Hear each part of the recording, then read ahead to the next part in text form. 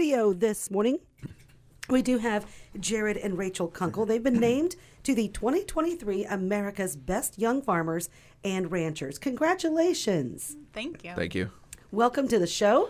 You guys are it's no secret you're on the program, at different times with your past experiences, which include Freezing for Food, Warren Henderson Farm Bureau.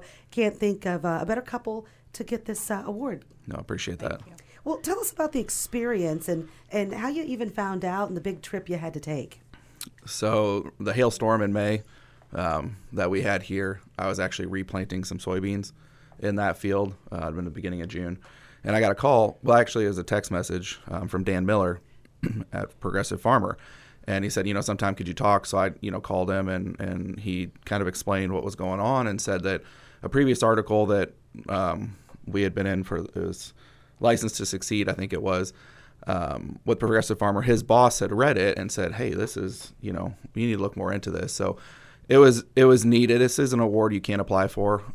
You can nominate yourself for type situation. So it made it even more special that we got the phone call for it and we weren't, the ones, reaching out for it. So that's kind of how it all started. Dan came in June, the end of, I think the last week of June, and he did some photos, some interviews with us, like out in the field. That's where all the stuff from the video was taken in the summertime.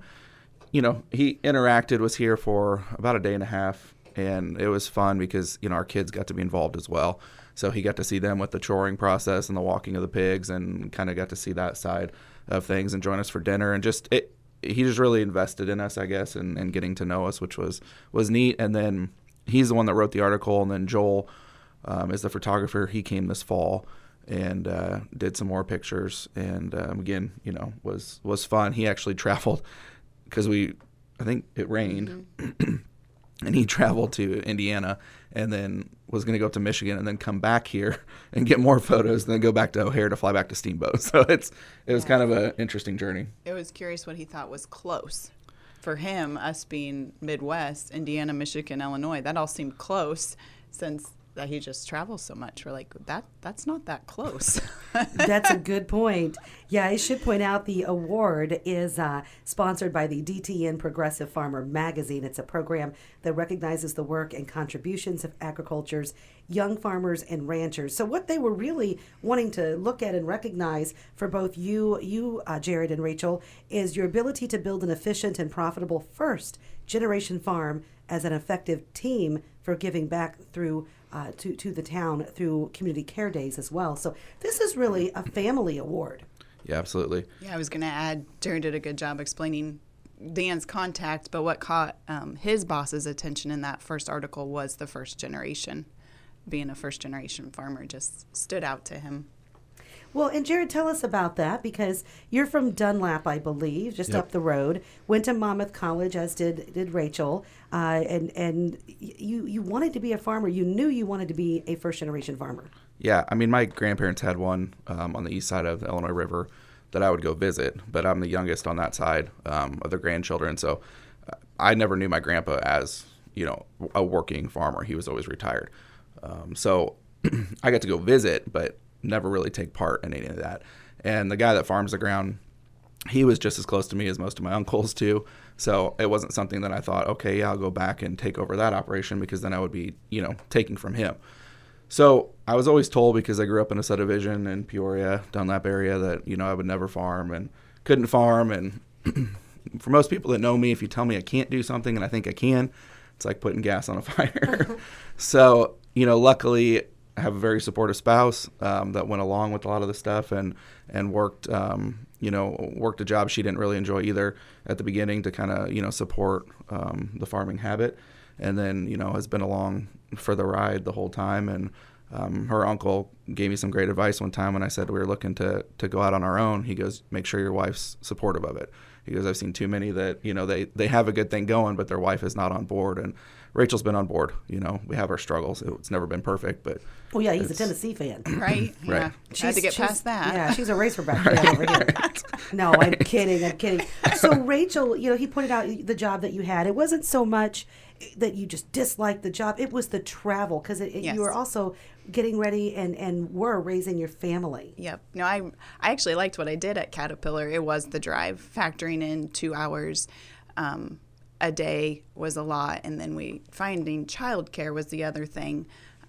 With Jared at that time doing the custom harvesting, we knew I would be the one drop off pickup, so it'd have to be in Peoria to allow, and that just turned into like 12 hours of childcare. And so we just really started to look at that as, is this what we want? How can we maybe just make this easier for our family?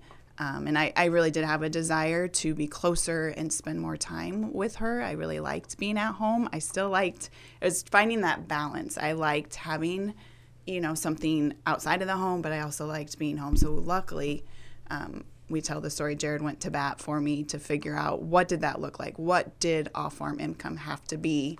And keep peace in the family is how I put it in the video. And we found that, and we had family very willing to help with childcare, which was great. And we could, I could still provide some help financially, but the biggest help was just being able to be home with the kids and be able to handle that side of the family. Well, and your story is important because many folks talk in this state about how much of a struggle it is to keep people in their hometowns and keep business growing, keep our local community thriving, because it takes a next generation, and you guys are able to do that. And you were able to purchase a local business here as well. Yeah, absolutely. And to go back on kind of staying local too, I mean, that's where our faith has been so huge in this. I mean, I'm not from here, but when we moved to Elmwood to be closer to her work and where I worked in Brimfield, we were still coming back here every Sunday for church. It just felt like home to me, when we would come back on those Sundays. So that to me was recognizing that and knowing that. And so, yeah, that's been a big part of us investing in the community.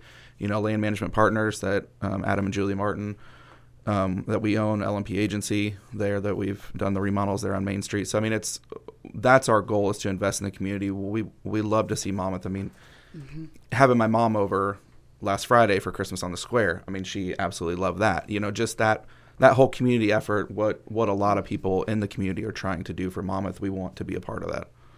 Well, we're glad that you are, and I'm really thankful to DTN Progressive Farmer Magazine as well, because they're able to highlight and keep the tradition of agriculture going in such a positive direction. And the program is also sponsored by the Commodity Classic and FS Growmark, who's a partner with us as well. 70 past and present winners of this award. You got to meet other people.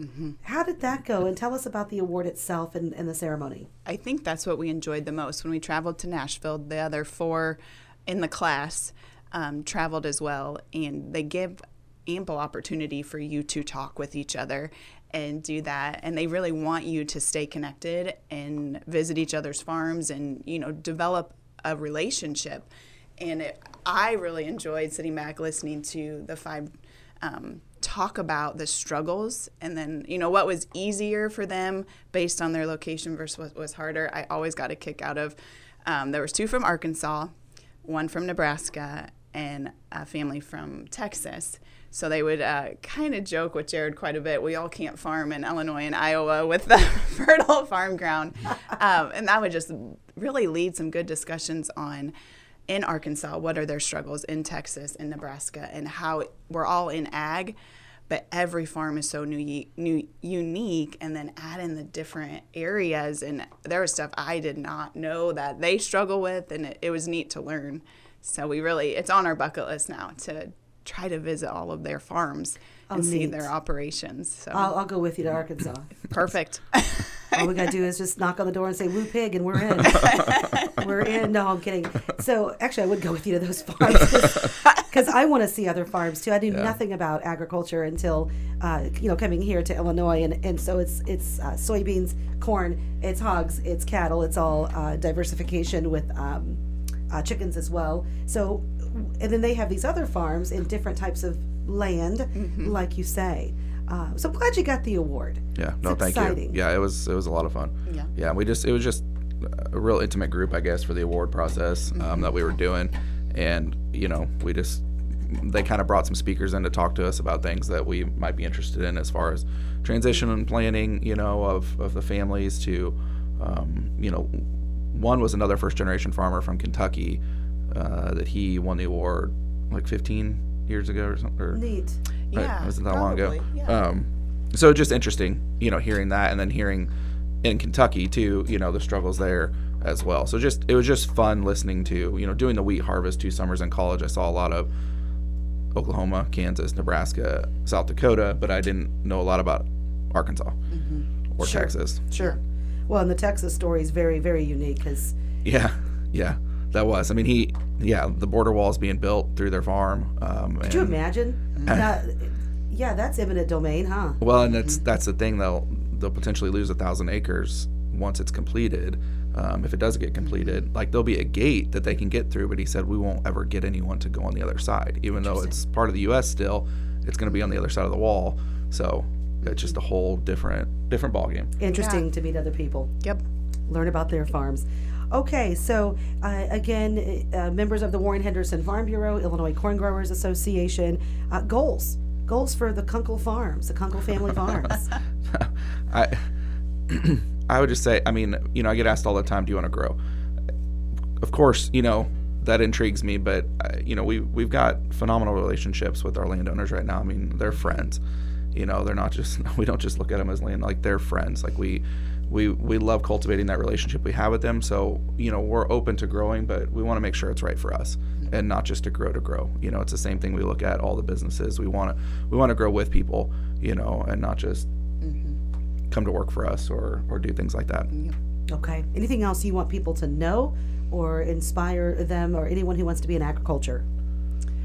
I would just add with the progressive farmer, I didn't even think about it until they kind of pointed out the point of this is to give a voice to young farmers, and they really wanted to see how they could highlight that and add that into things. And this award is a neat way to do that. And they just don't feel like that's a voice that gets heard a lot in the ag community. And I appreciated that focus on how do we get young farmers to share their stories, to share, their strengths and what they're doing and maybe what they need to help. Yep. Oh, and my thing too is just, it's very difficult, but try not to look over the fence at someone else and see what they have and think that, you should have that immediately or things like that. I mean, everyone's got their struggles, and everyone's got their pros and cons. And to me, enjoy what you have and do hard things. Okay. Well, congratulations. Merry Christmas to you guys. Happy New Year. And a really, really nice award for our local farmer family right here in Monmouth. Oh, thank you. Thank you. Jared and Rachel Kunkel with us, 2023 America's Best Young Farmers and Ranchers Award from the DTN and Progressive Farmer. Sean is standing